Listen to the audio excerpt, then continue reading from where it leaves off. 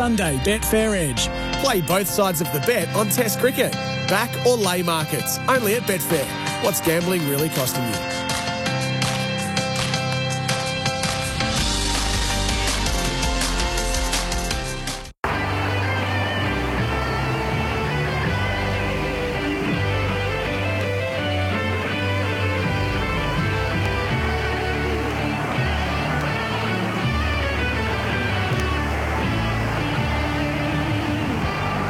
Hello everyone, welcome along to another edition of the Sunday Betfair Edge. Hope you're having a fantastic morning out there. Damian Watson filling in this morning, and speaking of filling in, a man who's going to do more than that today, Tommy Haylock, having a well-earned break. I speak of Carl Kaldawi, who is joining the panel today. How are you, Carl? Welcome to the panel. Yeah, it's good to give Tommy Haylock a little break, and it's great to come here and chat with you this beautiful Sunday morning, Damo. I'm looking forward to getting into a massive show, the highlights across sport and racing for the whole week.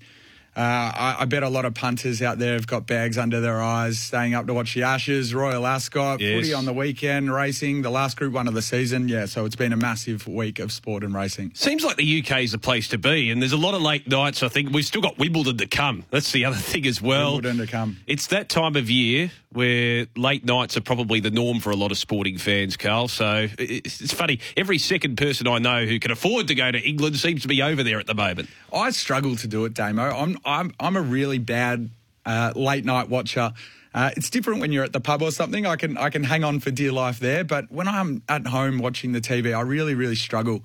But some of the racing, obviously, there was an Australian interest on Tuesday with Coolangatta and Cannonball running. They were a bit disappointing, but then obviously the Ashes, that was so exciting. I actually thought it was over. Hose Australian had won. Probably went to bed at about 2:30 in the morning, and then woke up to all these incredible moves on the Betfair exchange. Yeah, it was a thrilling day 5 of that contest. Yeah, I think there were records broken in that respect as well, which we might get to a little bit later on. Of course, you can back or lay AFL markets exclusive to Betfair. Imagine what you could be buying instead. Well, just from a local point of view, I'd like to be a Melbourne Storm supporter this morning and not a West Coast Eagles supporter. That's probably the way to summarise what transpired yesterday. That was a debacle from West Coast. West Coast were very, very, very poor. Damo, they broke so many records. Sydney obviously were fantastic, but yeah, West Coast was simply witches' hats out there. First score of 200 plus by any side since Geelong in 2011. Sydney's third ever score of 200 plus and their second highest score of all time. Their previous 2 scores of 200 plus came in consecutive weeks back in 1987, and one of them actually was against West Coast. A couple more, easily the Eagles' biggest defeat of all time, surpassing 142 points to Essendon in 1989. The real interesting one, which bodes quite badly for Adam Simpson, is it's their 14th loss by 100 points or more in the Eagles' history. 6 of them have come in the last 2 years and 4 of them this year, Damo. So they're not looking good for the Eagles. They're not having a good year at all. And this is the thing, a couple of those losses, including against Sydney, have been against teams outside the top 8. Yes, that's quite remarkable. They've I wouldn't say they put Carlton back into form, but one of those was Carlton. Sydney obviously aren't going as well as they were last year, although their last 3 or 4 weeks have been not too bad. They're starting to hit their straps a little bit. I think the question remains, the AFL seasons are getting so taxing on players, and the teams that end up playing late into finals are struggling a little bit. We know Geelong are struggling. And Sydney obviously aren't going too well. So, yeah, it's an interesting conversation anyway. We'll look ahead to today's action in local sport and also international sport a little bit later on in the program, but I want to throw out a question to you, and also to the listeners out there as well. 0433 98 11 16. Your predictions for Nick Dacos from a disposal point of view. We're going to get stuck into Nick Dacos a little bit later, but keen to ask the viewers the question, and please get on the SMS and let us know. The question obviously is, will back or lay, will Nick Dacos hit 30 touches today? I've got some thoughts. I'm laying, and I've got some arguments to support that. I don't think he's hitting 30-plus touches. We'll get into it a little bit later, but there's a man, 2 words, Ben Keys. I reckon he's going to stop Nick Dacos again. Yeah, it'll be interesting to see what happens later on today. It's a good matchup too, Collingwood versus Adelaide. Very salivating, and we're looking forward to that starting in a couple of hours' time. It's creeping up on us already. That's the thing. You know, one thing I'd like to lay, we may as well start the lay-bin segment already. Let's go. And I know this has probably been discussed ad nauseum, but this bye weekend scenario, multiple bye weekends in the AFL, why can't they just do what they used to do, either have a weekend off or you divide one round into 2 weeks so that you have 1 week off as a team at some point during the middle of the season? Why can't it be as simple as that? I think the criticism of the week off in years gone by, because they did do that, was the fact that... Remember the split round in round 12? It was always a split round. Yeah, but it was bloody boring. Like, there was nothing... The AFL didn't do anything in that time to make the week exciting. So I think as long as the AFL have a plan for the bye week, where there's no footy, where we can hero something else... like, I know we always talk about the All-Star Mile weekend, and some people get really grumpy about the fact that AFL tries to copy, American sports. But, yeah, their template works. And I think American sports, more than anything, sell entertainment to try and make money. I'm not saying that we should sell out, but there's obviously some inspo that we could probably push towards to help make it a more entertaining bye round. I mean... Instead of having a boring bye round name, like, let's call it something cool, All-Star Mile weekend, All-Star Mile, All-Star footy weekend, whatever it is, and go from there. Yeah, but it's hard, isn't it? Because you can't predict what's going to happen, and some matches might end up being effectively or ostensibly a dead rubber by the time we get to the middle of the season. Yeah, that's right. And usually by the mid part of the season, the top 8 is locked. I don't know, can we be creative and figure out something, maybe a double points round? Who knows? Yeah, it'll be interesting to see if anything does change moving forward. It's just the fact that it's spread across 4 weeks, I don't know, it just takes or saps the momentum out of the season a little bit. In my view, people might disagree. 0433 98 11 16. Big fella off the SMS machine. Morning, gents. Have to put our Greensborough Hockey Club on the backboard after a great reunion yesterday and last night. Great to catch up with certain people after 30-odd years and relive some fond premiership memories. Well, I think that's really...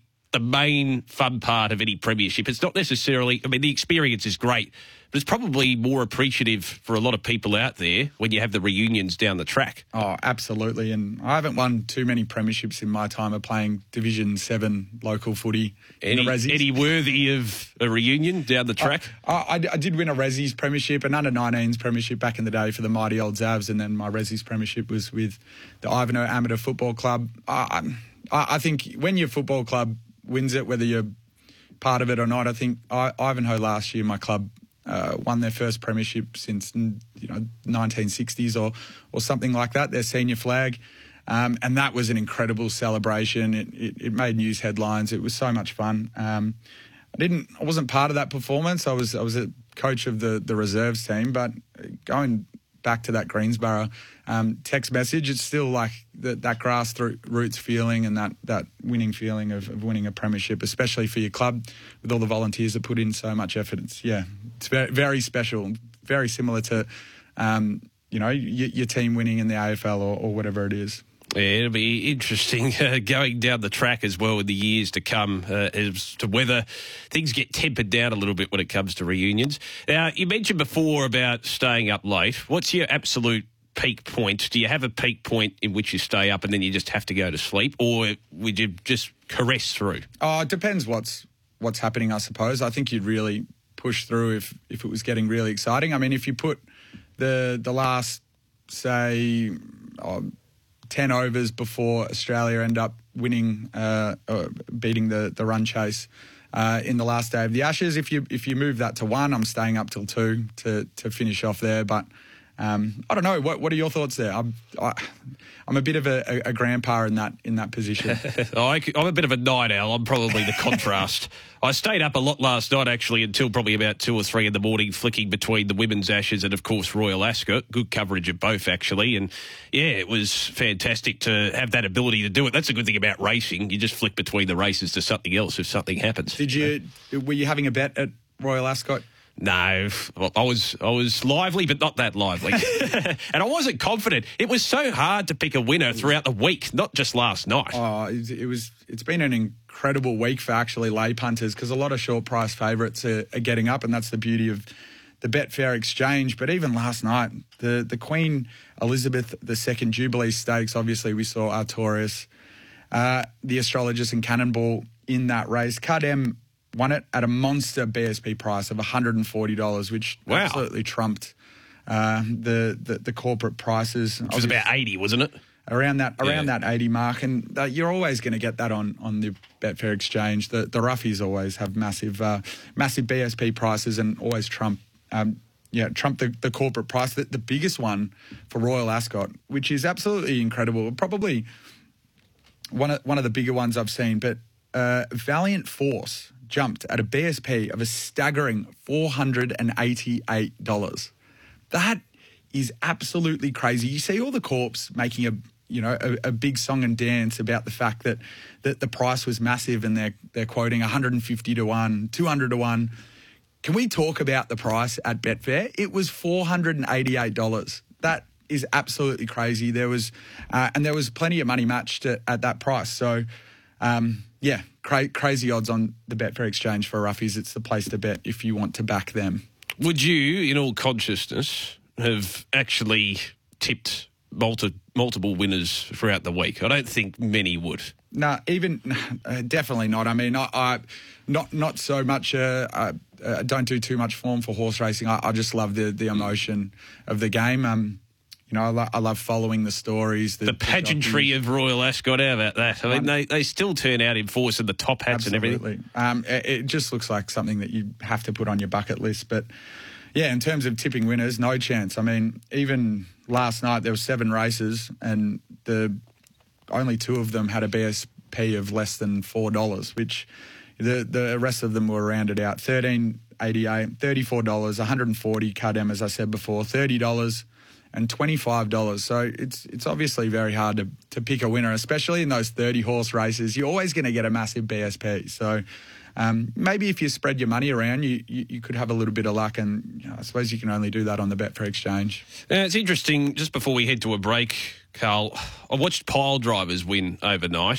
PJ McDonald getting his first winner at Royal Ascot. He was very emotional, but it was an interesting ride, and I think it highlights the differences between probably the attitudes or the conservative nature maybe that we have towards riders who cut across the path of other horses. That was probably the case with PJ McDonald on pile driver down the straight, and yet it seemed like a bit of a frivolous steward's inquiry. He wasn't really punished in any way, shape or form. I think the attitudes are a little bit different. I think in Australia it would have been, I don't think it affected the result of the race necessarily, but I think ultimately there would have been greater, I guess, deterrence in regards to that type of riding, and also maybe a greater punishment as well in terms of time on the sidelines. Yeah, I think you're spot on there. It wouldn't have impacted the result of the race, but it was quite a dangerous action. I wouldn't put it down to that happening on purpose by the jockey McDonald, who got his first win at Royal Ascot. Well done to him. But I think the horse obviously laid into the rail. I watched the replay with you a couple of times off air. Like, it wouldn't have impacted the result of the race, but it's still quite a dangerous act. And the worst case scenario will be pretty bad, but the fact that we didn't get the worst case scenario, do we just turn away and forget about it? I don't know. It's an interesting conversation. All right, we might take a break. 0433 98 11 16. This one from Andrew in Sydney. I want to lay Tommy Haylock, who a few weeks ago questioned whether Pat Cummins was in Australia's best 4 bowlers in English conditions. Ridiculous suggestion then, and now sounds like insanity. I mean, he was brilliant, particularly in the second innings with the ball, and then obviously his exploits with the bat will go down into cricketing folklore, won't it? Yeah, and also his social media antics. The Barmy Army said happy birthday to him, and they posted a picture of some English triumph, and he posted a picture back with him celebrating as he hit the winning runs in that first test. So well done, Paddy Cummins. Good on and off the field. Now, just before we do head to the break, we should acknowledge the passing of Peter Mertens. It was announced earlier this morning. Group 1 jockey, aged 58 after a long battle with illness. He was diagnosed with inoperable pancreatic cancer in 2020. He rode more than 2,000 winners in Victoria and South Australia. Had a Group 1 win in 1999 aboard Rustic Dream.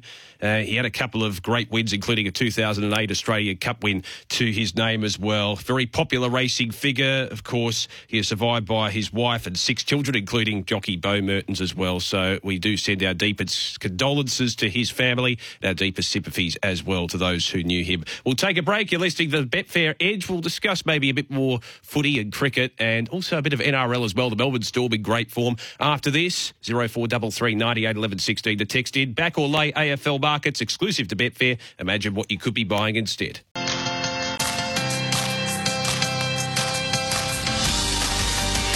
Welcome back to the Sunday Betfair Edge. Damien Watson filling in here and Carl Kadawi also filling in, joining us in the studio from Betfair. Back or lay Test cricket only at Betfair. What's gambling really costing you? Now, before we touch on all the sporting action from this weekend and what's to come, the lay bin. The lay bin. What's going in there? Can I just say the Sunday lay bin is amazing, and I love everyone's messages in and stuff like that. I can't wait to join in. I got a couple. I just wanted to say I had a fantastic day yesterday. Yep. I went out on a country footy trip that was very spontaneous, organised by my great mate Plugger Delmo. But the odds were against us. Okay. Damo. 83% of regional trains were disrupted due to works. 10 of 12 regional lines were non-operational. It was very, very hard to get out to where we went was Bacchus Marsh. A fantastic oval and well done to the Cobras. They didn't get the win, but yeah, they certainly put up a fight there. So it was a good country footy game. We went to Flanagan's for a feed, something I recommend you get out and do with your mates. But I have to put Metro in the lay bin. Right. The train service was pretty awful yesterday, and we really only had the option to go to Bacchus Marsh. It was awesome, but yeah, the Metro goes in the lay bin. Well, it's interesting. I reckon St Kilda supporters are joining in that camp because they only had 28,000 on Friday night for St Kilda v Brisbane, and a lot of people off the text when I was asking on the night why was the crowd reasonably low considering St Kilda are still in the top 8, or they were certainly coming into the game against Brisbane, and it was a crucial game for them, Spuds game, etc. And yet 28,000 turn up, and a lot of people said, well, half the train lines were closed. Yeah, that's right. And look, I mean, we can keep on going. The fact that Metro lifted their prices to $10. But every man and his dog is lifting their prices at the moment with cost of living, don't worry. It's true, but I don't understand the fact that it cost me the same amount to get to Bacchus Marsh yesterday than it does for me to get to my office in the city from Brunswick. It's about 20 stops on the 19 tram. A great tram, but it's hard. It's not that good for $10 a day. So, yeah, my lay bin. Did you have any lay bins? I'd have to put West Coast in there. We'll touch on it a little bit later on, but they were like witches' hats. I mean, some stages, the body language suggested that a lot of the players were walking in that last quarter. Yeah, geez, it's hard to watch in the end. I mean, they were down by 56 points at quarter time. How could it ever go up from there? Sydney were just piling on goals at will. I think tough work. I think it's exacerbated by the fact, though, Carl, that we don't have a lot of matches in this modern era where scores like they are kicked.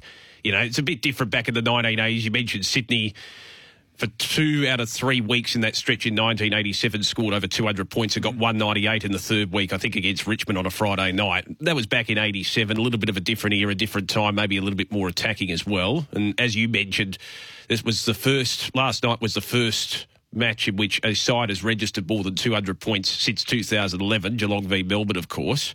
It's a greater rarity to have that amount of cumulative scoring, and therefore it exacerbates the problem. It makes it even worse than what it actually is. So the last one on that is the Eagles currently hold the worst percentage of any side beyond the halfway point of a season since the Second World War. This is inclusive of Fitzroy in 1996 in their last year. I think Fitzroy's percentage was about 51 midway through 96 when it was announced that they were going to merge. They had that one win against Fremantle that year. West Coast, of course, have the one win to their name this season, but they have a worse percentage of about 47 at the moment. Tough being a West Coast Eagles supporter, and it wasn't that long ago that they were winning grand finals. They won one in 2018. So beat Collingwood that year. Look, I've got another one. It was a bad beat at Randwick yesterday in the last, I hope I pronounced this right, Exelitis. There was almost 1,000 matched on the So You Think gelding at $1.01. Got pipped, it loomed up, but $1.01 represents a very decent probability of winning. Look, a small lay bin, I get race callers can make mistakes, but the caller said Exelitis has got it by the looks of it at about the 200-metre mark or maybe a bit less, and then said when on past Stonecoat. And those comments might have been a bit misleading to punters betting in play. But punters can see what they can see at the end of the day. It's different to the radio era, for instance. Well, I mean, you make a really good point, Damo, and I'm actually going to bring up the radio because still a lot of people are looking to bet in play off the quickest feed. When they're betting from listening to the radio, they're obviously getting a quicker feed than watching on tally. So the people on the radio really need to trust the race callers, to bet with confidence. And obviously, that one sort of goes through the keeper a little bit. But everyone makes mistakes, no issues from me. But probably wasn't one of the best calls. All right, just before we get to the news, we had our last Group 1 of the racing season yesterday, the Tats Tiara, of course, and it was interesting having a look at the crowd as well. I like the Queensland Winter Carnival, shall we say. It's been a big build-up, obviously, over the last few weeks, and this is sort of the crescendo to a certain extent. It feels like it goes forever, Dave, to be honest. It really does go for a long time. And well done to Chris Muntz, by the way. I remember him winning the 1998 Melbourne Cup as a jockey aboard Jezebel, and now he's making his mark as a trainer. That's right. Palazapan won the last Group 1 of the season, the 1,400-metre Tats Tiara. Kyle Wilson-Taylor also got his first Group 1 as a jockey. As he said, Chris Muntz, his first Group 1 as a trainer. It was brilliant, the ride by Kyle Wilson-Taylor. He was patient. He waited. He didn't panic. When the horse got clear air, Palazapan did the rest. His post-race interview was so raw. I love seeing that. It's part of why I love horse racing, because there's so many stories, trainer stories, jockey stories, horse stories. There was a trainer and jockey stories here. He was so emotional, and it just goes to show you how much these wins mean to those jockeys. So a big shout out to Kyle Wilson-Taylor. Well done, mate. Yeah, absolutely right. So a fantastic way, and I guess a fitting way to end what has been a very interesting racing season, and we look forward to the next. And before you know it, the Spring Carnival will crop up upon us. I'm waiting for the Spring Carnival. I can't wait. Let's just get through this winter because it's pretty cold at the moment. Well, speaking of winter, the winter sports, of course, dominating action in a domestic sense, and we'll touch on the AFL and NRL after this and have a look at some markets as well. 0433 98 11 16 to text in. You're listening to the Sunday Betfair Edge, back or lay Test cricket only at Betfair. What's gambling really costing you? We'll head to the news and be back after this.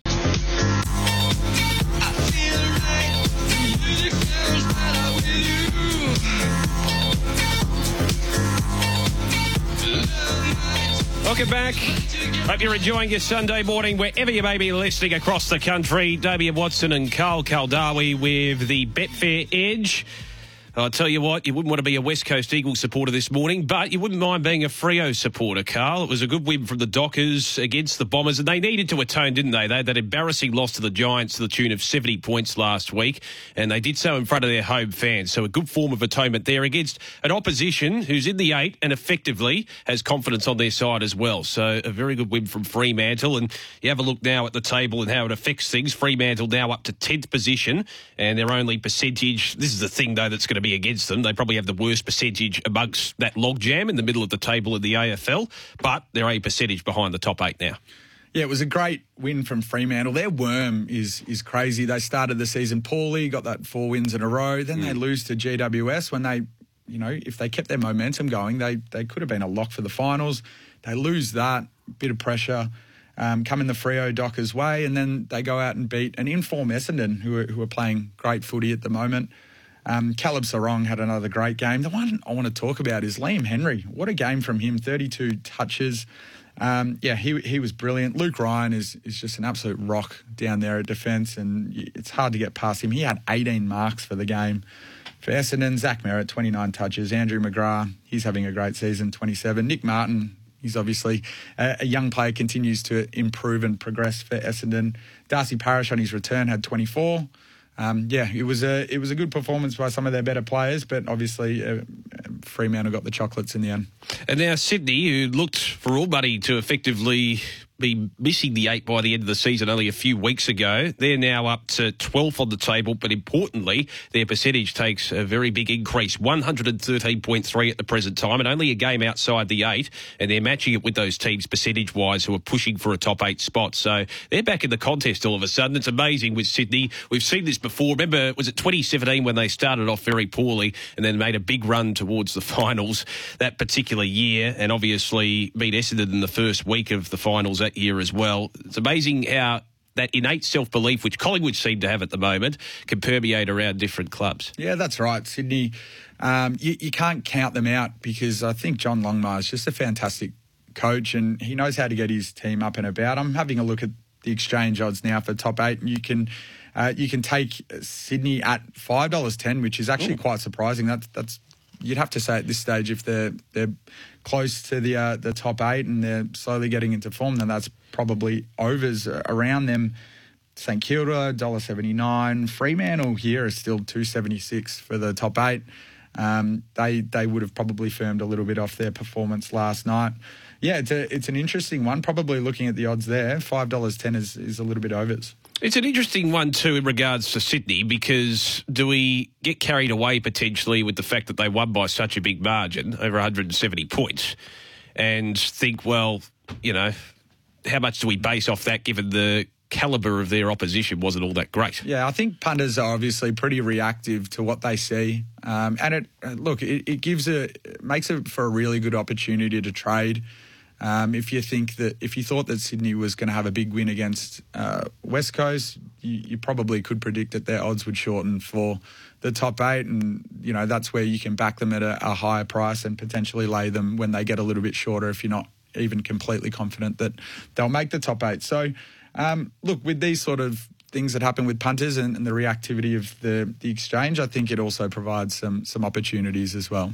We might get a premiership market from you if we can, because maybe a lot will rest on what happens today with Collingwood taking on Adelaide. The Pies coming into the game today, trailing Port Adelaide on the table by a game, but Collingwood obviously have the far superior percentage at 135, Port Adelaide on 119. We know the power in form, though. The Crows at the moment coming into the game today, they're clinging on to 8th spot at the moment, and there's a bevy of sides below them looking to knock on the door, so we know about the importance. What's the situation in that sense? So Collingwood are on top of the premiership market at $3.90, Port Adelaide in behind at $4.50, Melbourne at $6.20 follow them, and Brisbane at $6.80. The interesting ones are Geelong is still pretty solid at $12, but their form is just a bit all over the place as well. Obviously, a good win on Thursday night against the D's will probably shorten them a little bit. The Western Bulldogs, sort of another team that you don't really know what you're going to get from them. Sometimes they're absolutely awesome, and we talk about them as premiership contenders, and you know, other times they could potentially miss the top 8. They're currently $25 for the premiership. Richmond's the other one that's hit some form under Andrew McWalter. They're at $40 to win the premiership. Yes, so we'll touch on the games today a little bit later on in the AFL. Just want to briefly speak about the NRL. The Melbourne Storm were fantastic. They were irresistible in the second half last night. 5 unanswered tries, and they absolutely smashed Manly to make it 3 consecutive wins, and 3 very, very convincing consecutive wins as well. Just to insert their imprimatur at the moment, Penrith are probably the yardstick, and they had a good win yesterday as well, but the Melbourne Storm may be starting to gain a little bit of traction and momentum, because Craig Bellamy as a coach, he's been there before, hasn't he? And he knows what's required from a coaching point of view to get the best out of his players. And they had an indifferent start to the season, the Melbourne Storm, but they're finding their mojo mid-season at the moment. Yeah, that's right. Penrith on top of the NRL premiership market at $3.75. Brisbane Broncos follow at $4.80. South Sydney Rabbitohs at $5.60. And the one you talk about, Melbourne Storm, $8.40. So obviously a firm there. After another good performance. The only issue I have with the Brisbane Broncos is, and I've discussed this before, look, they deserve to be in the figuring. They're in second position on the table. We know the rich history they've had over the last 25 years in particular, but to me, the question mark will be whether they can stand up to finals pressure or when there's a significant amount attached to a game that they're playing come the back end of the season. Because last year, look, they might have learnt the lessons of last year when they should have played finals and they lost 2 very, very winnable games in quite comprehensive style towards the back end of the home and away season, which cost them a final spot. So the Broncos will be looking to atone for that, and they probably need to stand up to the pressure. I know they've lost matches which they shouldn't have early on in the season as well, but only 4 losses to their name. They've had a rather consistent season. So, yeah, the Panthers still the benchmark. They're on top of the table ahead of the Broncos and the Storm. They're probably the big 3 at the moment in the NRL. And I've got to say, the interest in the NRL, you look at the TV ratings, they're going gangbusters at the moment. And I know we had State of Origin, obviously, maybe a bit of an anti-climax given we're now heading into a dead rubber, but it's amazing the momentum that's building up there. And I don't know, it's interesting, isn't it? You mentioned some of the activity in regards to betting during the week with the cricket. What's it like in the NRL, particularly with State of Origin? I suppose it peters out a little bit when we get to a dead rubber. No, there's certainly plenty of interest in the NRL markets, especially this year. We've definitely seen an increase, and the State of Origin games are just an absolute masterclass of entertainment to watch. Whether you like rugby or not, I'm not someone that is a massive watcher of league. I like to follow the Storm when they're going really well, but I'll probably prefer to watch AFL. But in terms of I suppose what am I trying to say? In terms of the popularity of NRL on the exchange, yeah, it goes from strength to strength, and yeah, the State of Origin contest is no different. Might get an update on the Ashes market heading into the second test. I think ultimately there was a significant amount of interest in the first test. The build-up was there and didn't live up to the hype. A fantastic finish, as we've alluded to all week.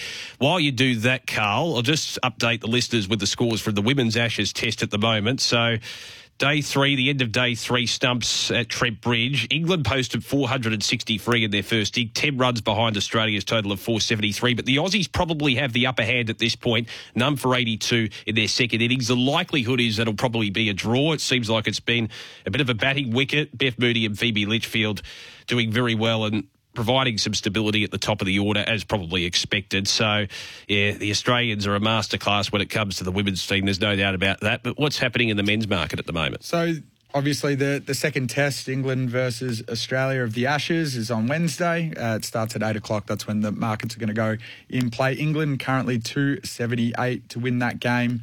Australia 218, slight favourites, and the draw you can back at $5.30 or lay it at $5.40. Plenty of money in that market at the moment. We saw some awesome liquidity. There were some great stories from the first test at the Ashes, and I'll bring up a couple of highlights. I mean, we got to talk about the fact that Australia basically came from the death. They were $19.50 and there was over $1,300 matched at them above $10 when they were looking like they were going to lose at the end of that Day 5.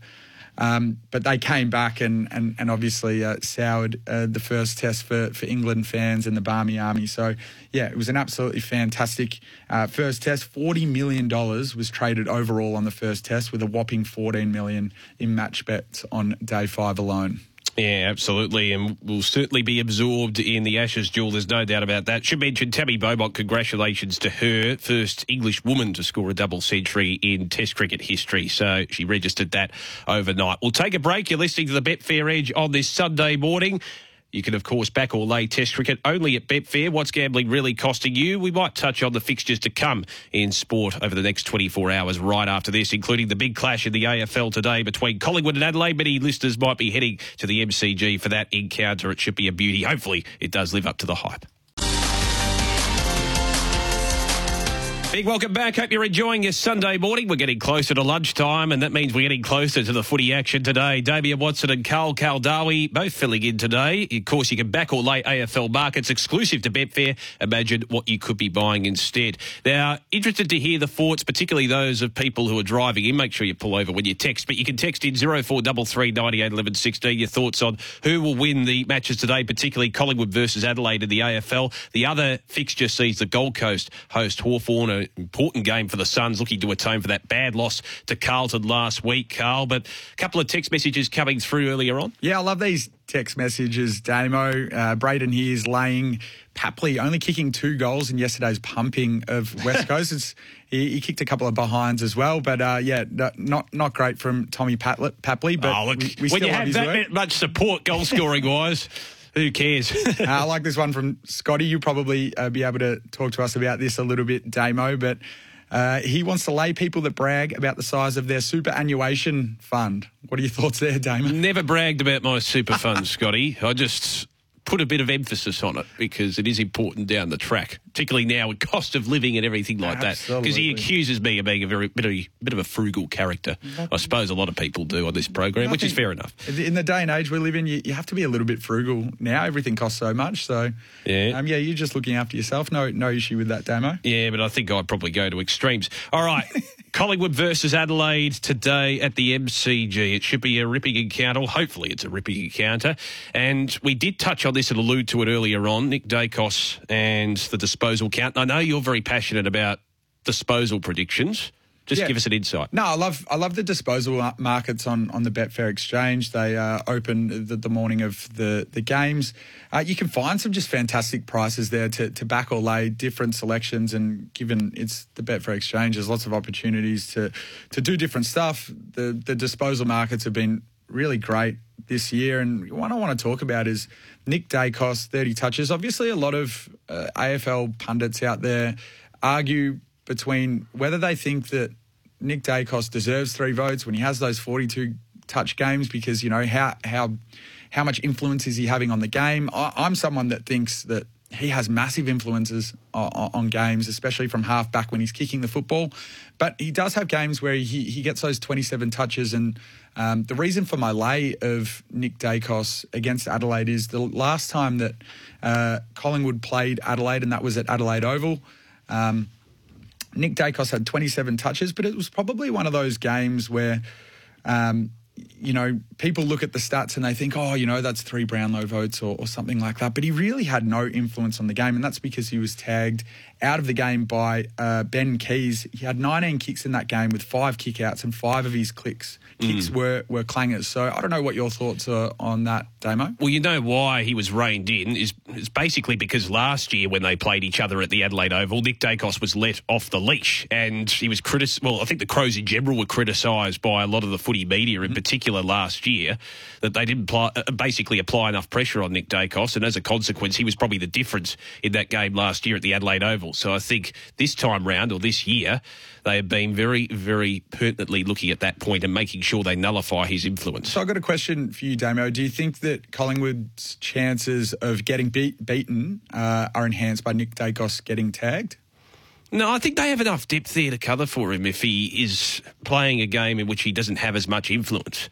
That's the great thing about Collingwood. There's enough depth there, and they have that innate self-belief to win from behind if they are in a precarious position, or at least make a game of it, as they showed in the King's Birthday holiday game against Melbourne. But also, the difference between them and a lot of other teams in the competition, they're second-tier players, and we see this from a lot of premiership teams. The second-tier players always step up, and Collingwood have been doing that. Well, we did see Adelaide fight very hard at Adelaide Oval to try beat Collingwood that game. They didn't quite get over the line there. Collingwood were too strong. But another game I want to talk about, Nick Dacos, was when he copped a tag against Carlton, and obviously Carlton lost that game. A lot of supporters thought they were quite poor. I agree. What I will say is that I thought Nick Dacos had an incredible second quarter, and he was evidently the difference in the end. Collingwood got a bit of a lead on, and Carlton couldn't resurrect that lead and get that back a little bit. Michael Voss sent Ed Curnow to him, and Nick basically had no influence for the rest of the game. So while Collingwood actually still won that game, it's still they still didn't get away from Carlton and have that massive win. Carlton were able to sustain their performance for the rest of the game. They just couldn't get the scores on the board. How much of an influence does the changes make on the market in regards to team selection? So Jamie Elliott and Jeremy Howe come back in. Bountiful amounts of experience there. Jeremy Howe, we know how crucial he is from an intercept point of view. How big is that from a Collingwood perspective? Look, I can't answer that question from a Collingwood perspective because I haven't seen the markets move that closely, but I will take you to the Geelong versus Melbourne game on Thursday night. So Clayton Oliver got ruled out of that game. Before that, though, Geelong were actually the $2.16 underdogs to win that game. Melbourne were black odds in that position. At that stage, when Clary got ruled out of the game, Geelong actually took favouritism after that. So, yeah, in that situation, I think players coming in and out, especially on the Betfair exchange, make a massive difference to the odds. But, yeah, when you get those champion players back in your side, it's certainly not going to hurt your chances of winning. Yeah, exactly right. And what about the Gold Coast v Hawthorn game later on today, the twilight match? A bountiful amount of changes made from a Suns point of view. Brandon Ellis amongst them coming back into the side. I wonder how that'll affect their motivation, particularly when you consider they're looking to atone for that bad loss to the Carlton side last week, who were under siege themselves. It wasn't a good performance, Damo, by the Gold Coast Suns, but I've loved their season. I've loved their progression. I think Stuart Dew is doing a great job. Hopefully he continues to be coaching Gold Coast, but we know that there's a lot of pressure on them to perform. So, but yeah, a couple of players I think are going to fire today in the disposal markets. I'm looking to back Noah Anderson at above his line for the overs. 27.5 is currently on the Betfair exchange. Look, he's been around the mark. He's been playing awesome footy. There's been a bit of Brownlow interest in him as well. Gold Coast obviously got thrashed by Carlton last week, but he still finished the game with 27 touches. He hasn't had 30 touches in his last 5 weeks, but I think he's ready for a big game today, and I'm going to put that on the back of Gold Coast clearance game is obviously very strong. They're ranked third in the AFL for clearances, obviously with Matt Rowell as his protege there. Hawthorn, they play today, are ranked 16 in the AFL for clearances per game. So you're going to have to say that Noah Anderson and Matt Rowell are going to have big games. The other one I want to talk about is Matt Rowell. Currently his line is 22.5 disposals. He surprisingly only hit that line 5 of 13 times this year. Yeah, absolutely.